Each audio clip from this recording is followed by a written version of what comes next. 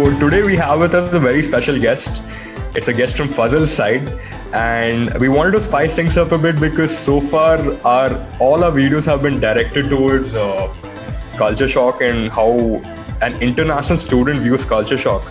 But I think before we began this podcast, me and Dominic over here, our guest is Dominic, and we were discussing about how intra-city culture shock makes a big deal about how intra-city culture shock, being a person from New York and pursuing his own undergrad in New York, how intra-city culture shock is going to be a big difference in the way he viewed pursuing undergrad studies over there.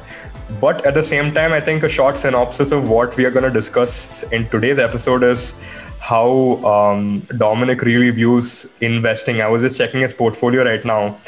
He has an impressive portfolio, and the way he has an impressive portfolio with the way he invests into stocks and in cryptocurrencies and NFTs. This is the biggest thing that's screaming all over the news right now. And I think we wanted to discuss this. I guess it's the only good thing happening in 2021 is to do things with. But we need to recognize that it's important to identify the bull run, invest in the bull run itself and try to squeeze out as much as profits as possible, because I think I'll debate more over this right now as we discuss over it. I think Fuzzle, it's important that you introduce your friend over here. Right. Yeah. So Dominic, there's a little fun story from me, how our friendship actually began. I know Dominic since the very first freshman year of architecture, and we didn't talk as much as that time because there were different studios, and he was from a different studio. I was from the other side of the studio. And because we had different groups, different classes within the same studio, there was not much conversation. But through Marcelo, which is also one of the other guests that you would see in the other episodes, he was like the bridge to connect our friendship, almost. And I have been closer to Dominic more so since the last semester. And that was the sophomore year of architecture. And me, Dominic, Marcelo, and my other friend, Jonah, we're just like buddies all the time. And every weekend, we try to hang out. We try to have fun. And that's a little bit about Dominic. That's how our friendship began. But Dominic would be the best person to introduce himself, I'm sure. Well then, hello, my name is Dominic. I'm from upstate New York, which if you guys have a hard time grasping that idea, it's 2 hours drive away from New York City itself. That's where I'm from. I've lived there most of my life, and now I go to school with Faisal in Buffalo, New York. Yeah, so he goes to University at Buffalo. In case people missed that, University at Buffalo. We're doing architecture. We're in the same year, struggling through the same pain, sometimes more or less between both of us, and we try to help each other whenever needed. Moving on, I think I wanted to begin with one small question. Now that before we began this podcast, you began with this small intention that you wanted to pursue your academics, your higher academics in a city. Okay.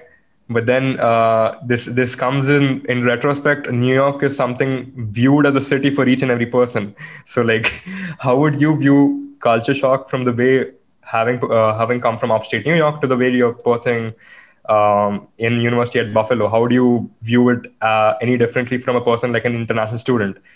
An international student takes a lot of thought in trying to go for the right institutions. What was your thought behind having chosen University at Buffalo? Go ahead, yeah. Okay. So, like I was saying, I grew up in kind of this small town mentality in upstate New York. I think that the town that I'm from, it only has about 15,000 people, which is not small, but it's not super large. And so growing up there, a lot of people that I know have always been really wanting to stay here and not leave this bubble. But I've never really been like that. I've always been the kind of person that likes to think about the greater picture and the world around us. Mm-hmm. And so when I got to my college years, I decided that I want to go somewhere that isn't too far away from my parents, but is still somewhere where I can kind of experience independent life and see all these different cultures. Right. So, yeah, I chose Buffalo mainly because it offered that kind of bigger city without being too far from my home. It's about a 5-hour drive. Right. Mm-hmm. Yeah, that's why I almost get jealous when Dominic goes for the 2-day trip back to home, because I cannot fly 24 hours back to Dubai or Muscat, for that matter. Yeah. So yeah, that's why Dominic is a little lucky. I'm sure like location was, I think, one of the major reasons why you chose UB, right? For sure. Yeah. Yeah, and then you realize, oh, I should have considered weather conditions in Buffalo. Yes, I should have anticipated all the snow and all the wind. It's great. I remember you told me about you had a different course in the freshman year for the first year of your schooling in UB itself, and then you shifted to architecture from the second year onwards, right? So what was the journey of you transferring to architecture? Like, what was the reason? And why did you pick architecture among the other courses? Okay. I'll be honest here. So I've always had a fascination with like building homes and things like that. It's run in my family. A lot of my family members have been like carpenters or like contractors. They do work like that. Right. And I've always had a fascination with it, but I personally felt like I wasn't good enough to be an architect. I didn't think I was able to draw well enough. And so when I went to school, I decided to do civil engineering, and I thought it was close enough. It's more about like figuring out the mathematics behind building bridges and highways and things like that. Mm-hmm. Mm-hmm. And so I got into it, and I realized that first semester that it really wasn't what I wanted to do. It was more math and physics based rather than like expressionary. You're not able to express your own ideas. It's stick to the code. You know? And so I decided to switch to architecture really to just give it a shot and see what happened. And luckily enough, I've been able to get through it somehow. So I'm very happy with what I'm doing now. Right. And I think one thing I wanted to say, one thing what I really appreciate the system in USA at least is that you do not punish the choices that you make back when you're 17 or 18 years old. You do not punish yourself for whatever you chose. It's not the same rest of the world, at least. Whatever you chose, the major that you choose, say for example, in my case, I chose computer science and applied mathematics. I have to stick with it by virtue, by hook or crook for the next 4 years. At least for you guys, you guys have the flexibility to change the major within your freshman year, and which is something which I wish I had. But I think I do not regret my choice either way. So it's like, I just wanted to say that, yeah. Yeah, surprising enough, actually, that's why you see a lot of Indian students coming to US in general, is because you have that flexibility, right? You can just take the basic courses of the first year, and you can graduate the first year, and then for the second year, you can take a more mature decision for that matter, right? So I feel like part of the reason of more Indians coming each year to US is also about having the flexibility, which is something which you can still do in India, but it's not the ideal step to, shift or stream or shift your course. So yeah, that's like a major academic difference between doing your courses in India versus doing your courses in America. But I know you told about how you took the step of choosing architecture and picking architecture, but much reasoning to picking architecture was also what you wanted to be in the future. And you told me how you wanted to get into the real estate business and become a broker eventually. And the idea was more of being a businessman into architecture than a designer into architecture, something like that. So what was the reasoning behind that, and what are your goals picking architecture? Yeah. So that's a good question. When I was growing up, I was telling you about how like my family has always been into the carpentry and the contracting. I had one of my uncles who owned a lot of properties in like our town. And so what I would do with him every weekend is I'd go with him and help him clean up his properties and collect the rent and all that. And I was always fascinated by this idea that he's getting paychecks from all these people every week just to like live in their homes, And that's kind of what I kind of want to do. Like, I feel like to get above that level of having to work every day of your life to, meet your needs, you can do these things in advance to kind of set yourself up for later in life where you can just collect those checks without having to do anything. Right. And so doing the real estate is kind of something that helps you get there. That's something I'm interested in. Right. Right.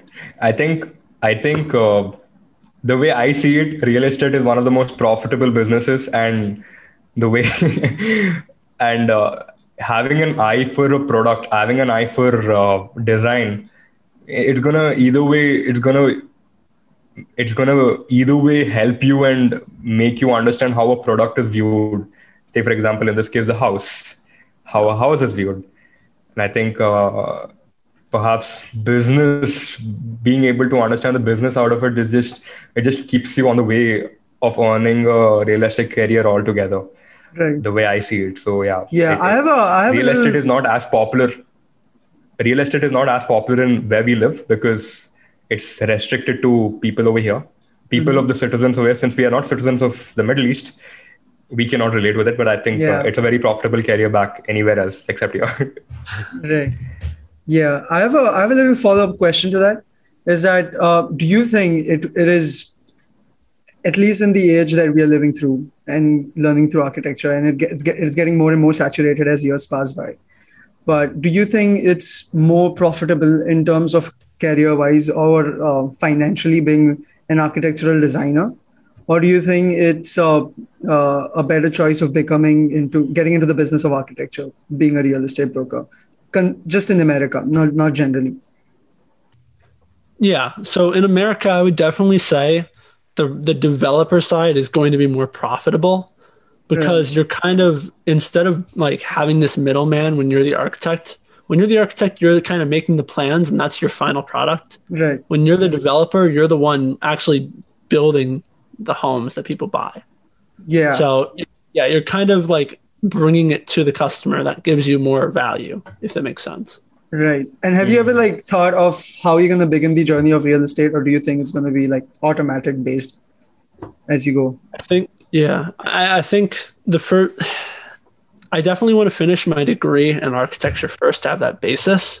Right. And then from there, they have graduate programs, they have certifications that you have to do to start getting into that field. Got it. I think it's pricking me to really question you, which is precisely why we invited you to this podcast, was like to spice things up. Was why really, what is the conviction that you have that makes you think with the next couple of years, if you continue investing into this in the cryptocurrency space, that makes you completely independent in this?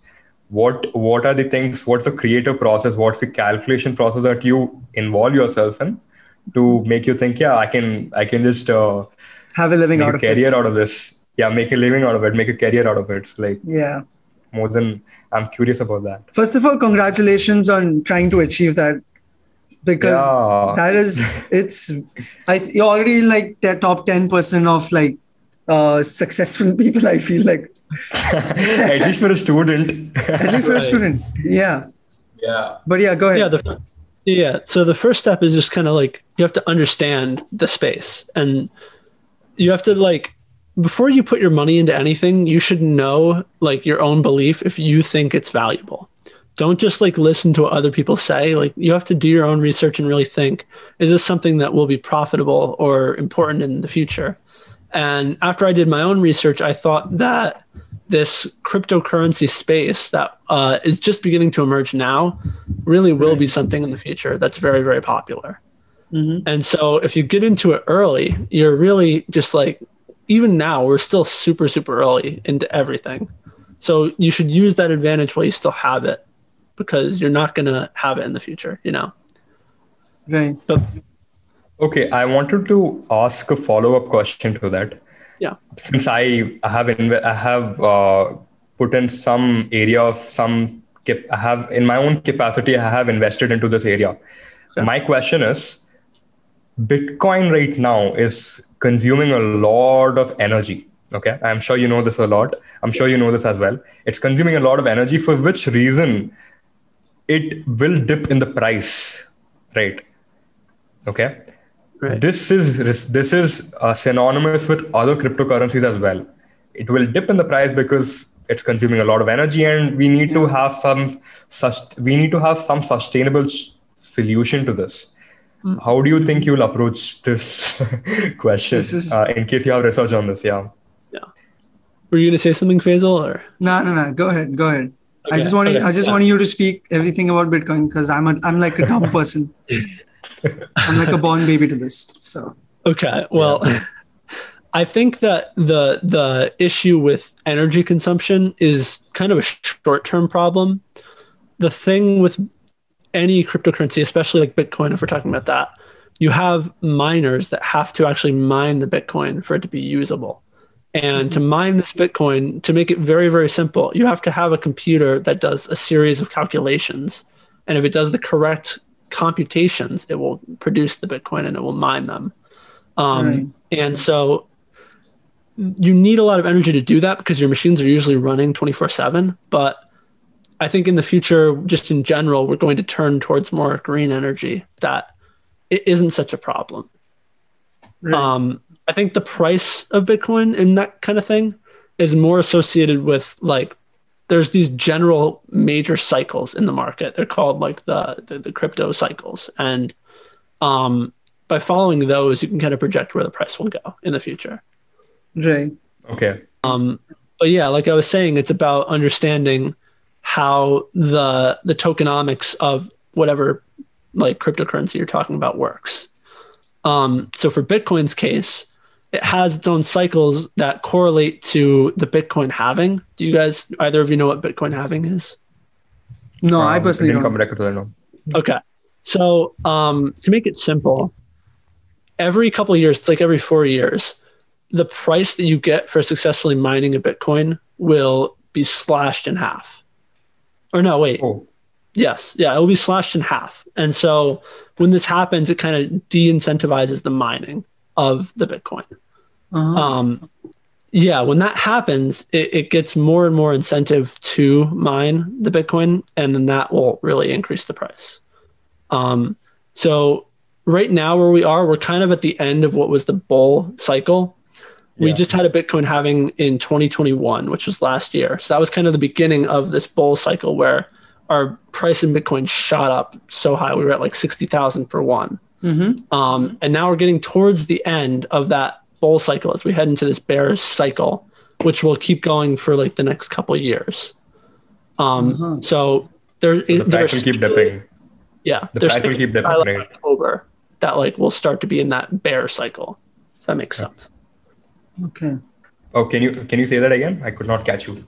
Yep. So it's like speculated that around October is when we'll really hit into the bear cycle, which is where we'll have a lot of trouble with the prices of these cryptos.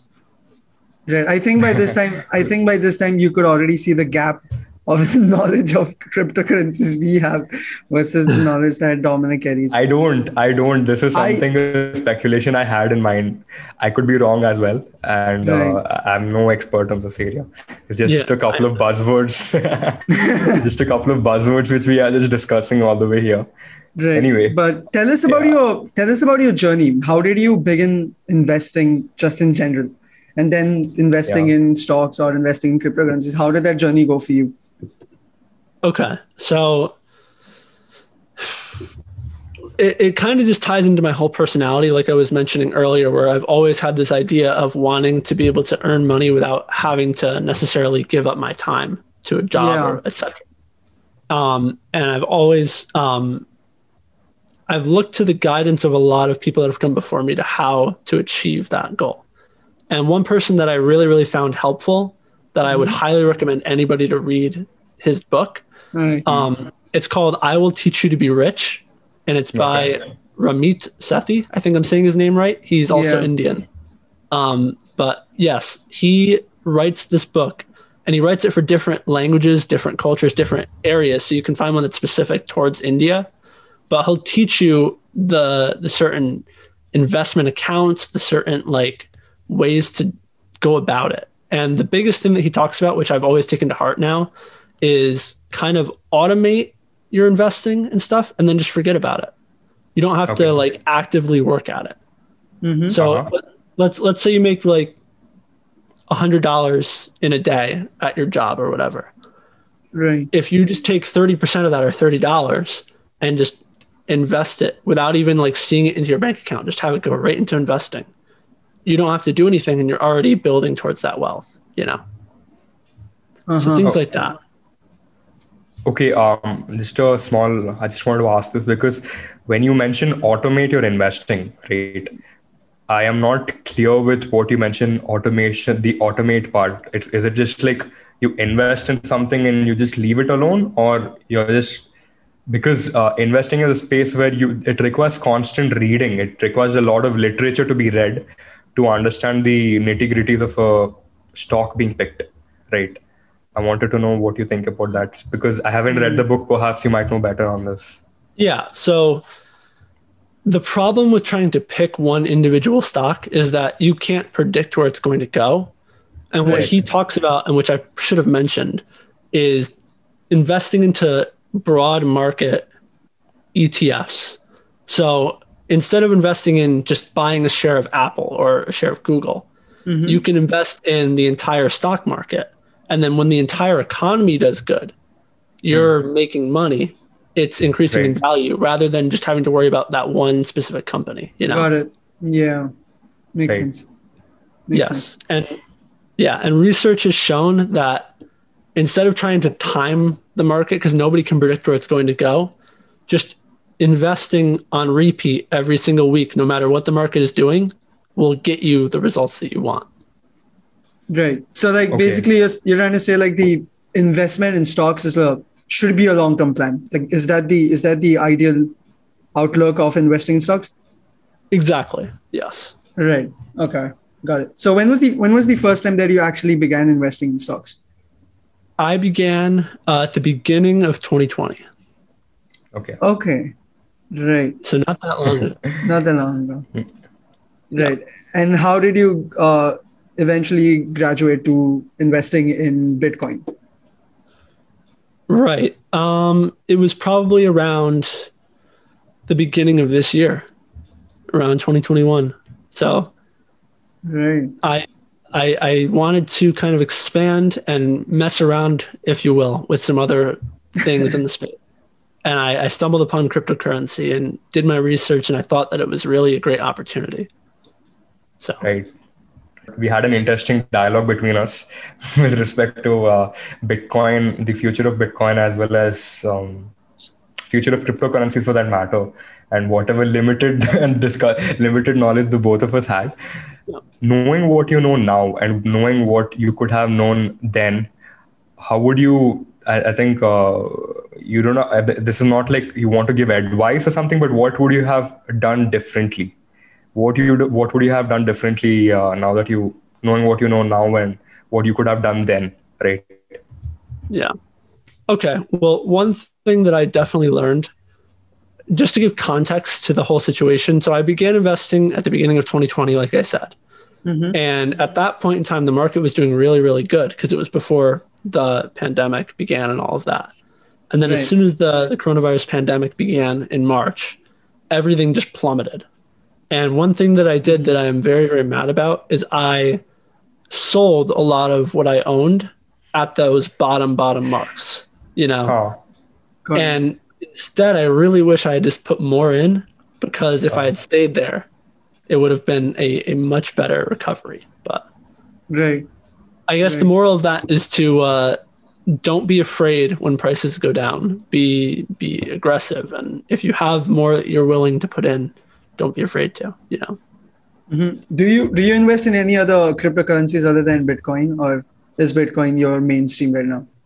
Yeah, I do invest in other ones. But I try to invest in projects that make sense and have a real goal and a real use case in the world. So something like a Cardano, Ethereum, different things like that have actual use cases. I try not to go to something like a Dogecoin, which has no real use case, you know. It's just the price increases because people want it to, and that's not the best idea. You have to constantly check and make sure that it's okay. Whereas with these other ones, you know that it's going to increase over time. Right. Yeah. Right. I think it's something which has a like you mentioned, a use case, something which has a vision. Like Cardano has a very good vision. It's backed by pretty good. It's backed by Ethereum co-founder itself, backed by Ethereum, former co-founder of Ethereum. Even Ethereum is pretty good. Okay, I should not say much because everybody knows about Ethereum, so it's okay. So yeah, I like the way where you mentioned where something that has long-term vision rather than just invest in Dogecoin and just invest in a meme. Exactly. Makes sense. Yeah. It makes sense. Yeah, I feel like so stepping into the next part of the conversation, talking about NFTs in general, and it's a new thing, and it got a sudden hype in early this year in 2021, and it is a thing that was existing, but it had a sudden spike. There was a hype to NFTs, and I'm definitely unknown to this. And the first time I heard about NFTs was actually Dominic. So, and he introduced the entire topic of NFTs, a non-fungible token. So, give us a little introduction of first what is NFTs and how it got a sudden spike this year, especially. Yeah, I'm not a full expert on it. I'm still doing my own research, but it's essentially you're owning a collectible, kind of like when you go and collect your Pokemon cards or things like that. You're owning these collectible objects. And you can sell them to each other on marketplaces, different things like that, and collect them. And they allow people to kind of connect more with communities of fans, just like Pokemon, just like other things like that. Right. So, yeah. Go ahead. No, go ahead. I want to add on this. I think now, since Dominic just paused for, I want to add something on this. Like, NFTs going against the whole owners of even it works on the same owners of blockchain from what I know, from what I understand, because the whole decentralization principle where everybody investing in the market are agreeing to that non-fungible token, to that product's value, that's going against the whole idea of blockchain changing the world. It's not changing the world. We're trying to invest in something that is completely having just monetary value, but like psychologically a big hype, the way I see it. Yeah. I would agree. I think that they don't, the hype that comes from them is always going to happen with anything new, but it's all about fundamentally, is this going to change how we interact with each other? Is this going to make a difference in how we collect items or show our support for communities, Correct. Which I think that NFTs will do. Right. Yeah, I think to close the discussion on NFTs, basically, NFTs is not really adding any value. It's a psychological hype. It's like, I remember, since I follow basketball a lot. Are you a basketball fan? I wanted to ask you, since you're from New York, maybe you watch New York Knicks or something. Yeah. Yeah. So remember when basketball cards became a big deal? Like owning a LeBron James, rookie card was right now it's being sold for $1 million or something. I'm not sure, but it's like owning that psychological hype, having just a card which is having that, just trying to mimic that hype in your head that's creating a whole value altogether. It's like, say for example, I have a whole Beyblade collection at home. Perhaps if I sell it right now, I can monetize it to a good value inside eBay.com or eBay, any eBay service. I was just thinking that. I think NFTs have always been there. It's just that once the NFTs have been there. Now that I think of it, it's been there since the inception of eBay. It's just that we derived a term for it and involved blockchain into it, and it became a big deal altogether. So yeah. I have an interesting question. Considering Dominic Dominic's background of being from the architecture school, and so architecture is basically more of a design school, right? At least a little bit for us, at least. And because the NFTs are more focused, especially right now, are more focused to the visual artists and the designers. What do you think? What do you think about? Question. What do you think about that space? What do you think about artists and visual artists, especially us as architecture designers, me and you? Do you think for us is this going to be a new stream of earning for architects? That's a good question. I think it definitely could be. An NFT can be almost anything. Right. So using that space as architects or as designers and kind of taking advantage of that. I know one new piece of news that I heard like earlier this week. If you guys have ever heard of the artist Ron English, I don't know if you guys have, but Ron English is kind of like this. He's a painter that does really unique sculptures and online art, and he's begun to sell them as NFTs, and it's earning him money to monetize his art in more ways than just, making it in real life and selling it to a museum, etc. Right. So it's a new way to, increase your value of your own work and get yourself exposed. Right. Absolutely. So now that we had a pretty detailed discussion about stepping into Bitcoin and stocks and a little bit of NFTs as well, we talked about all the good stuff. We also talked about how the energy gets exploited and everything. But what do you think are like? Give me like a few merits, a long-term merit about investing in general, and demerits of investing in either of these platforms. Investing in stocks or investing into cryptocurrencies or NFTs. What do you mean by merits? Merits in the sense like what is like the long-term advantage? Do you think? Okay, maybe like the better way to ask this question would be, what is going to be the long-term advantage for us? Because I think one of the most important ideas in relation to cryptocurrencies or for right now is that, remember the early days of internet, how people were saying that this is all hoax. Internet is just going to be a big fail in our life, and it's not something we should use.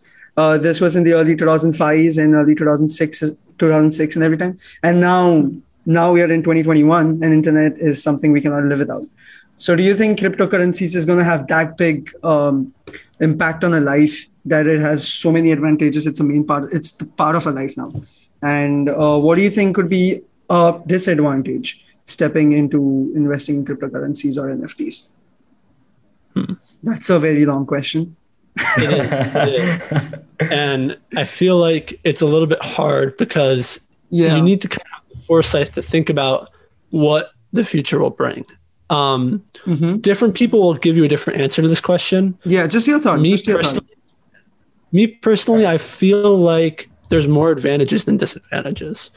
If we're able to kind of like, decentralize the way we live our lives without having to worry so much about our privacy, I think it is definitely a step in the right direction towards being more financially free, economically free, et cetera, et cetera. As far as a disadvantage, I think that all of these companies have to improve on their user interfaces. This is something that I know Faisal has a big interest in, but I think that it's such a concept that most people can't wrap their heads around that we need to improve that and make it something that's more approachable. Even if that means making it look more like a traditional banking system or whatever. It's important to make people feel comfortable with your product if you want it to make any sort of success. Right. So that's like the thing to improve. You're trying to say. Right. Making it easier for the layman to understand. I think from this whole podcast, we can gather that it's hard for even me or any of us to understand fully what's going on in the space. So bringing that to a more understandable situation will be much better. Yeah. Right. Honestly, this is my knowledge about Bitcoin, to be honest. I started reading an article. By the time I reached to the third paragraph or the fourth paragraph, it becomes... yawn. Yeah, I yawn, but then it starts to become a coding language. It starts to look like HTML language or something like that. So yeah, but then I feel like it's important, as you mentioned, for to be approachable to more people. The user interface, or you might know better what that is called exactly. But yeah, especially for Indian audience, investing in general, especially at the age that you are investing, is something you would not see. It's not common, especially at the moment. It's getting some spike. It's getting some attention, but in the Indian space or in the Indian demographic, investing in cryptocurrency or NFT itself is like a whole new thing that needs to be explored, almost like so. And coming from that entire idea, what do you think? How do you think a student, a student in general, should begin investing? Where should they begin from, or what knowledge should they first obtain in order to begin investing in general?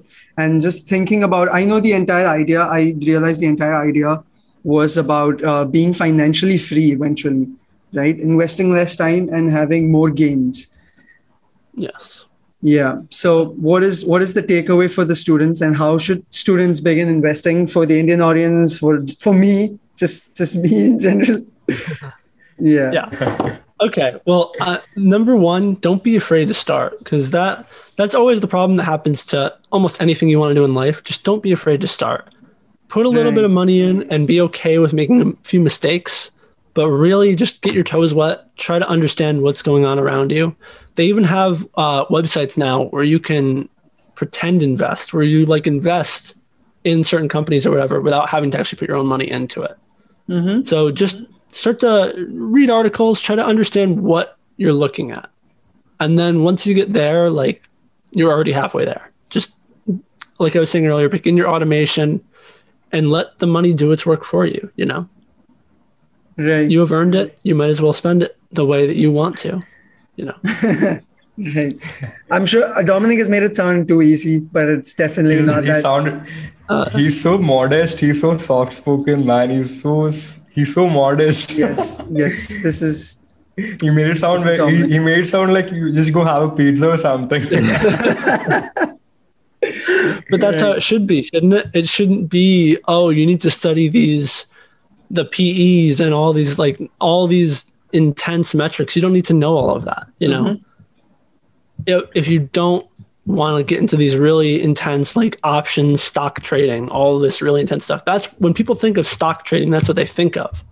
But it doesn't have to be like that. You can make it simple by making choices to be more broad, Right. And that's kind of how I've chosen it. Don't let it take over your life, Mm-hmm. Mm-hmm. Right. Do you think a student can maintain the balance? Do you think we should monitor it daily in order to see what's going up, what's going down, what stocks are increasing, where the losses are? Do you think it should be a daily thing? To be honest, I don't. I think maybe once a week, read an article about how the economy is doing as a whole, but right.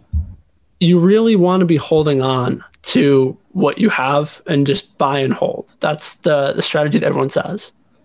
Now, there's a lot of reasons for that, including like tax reasons and all that. I'm not going to get into, but yeah, it's just psychologically, it's better to just take yourself away from it and just let it do its thing. Mm-hmm.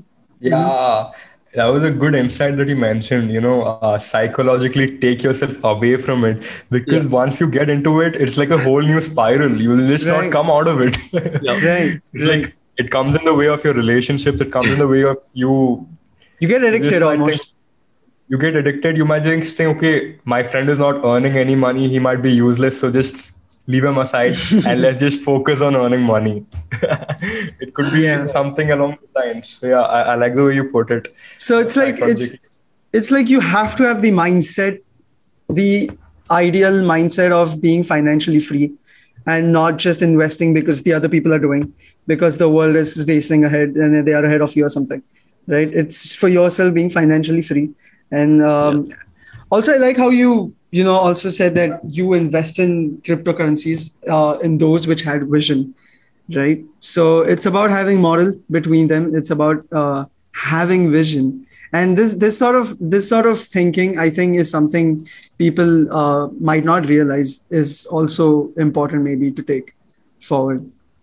Do you have any last comments for the audience, Dominic? I think that my only comment would be to do what makes you happy in all factors in life. And if that for you is to be financially independent in the future, then take that first step. Don't be afraid.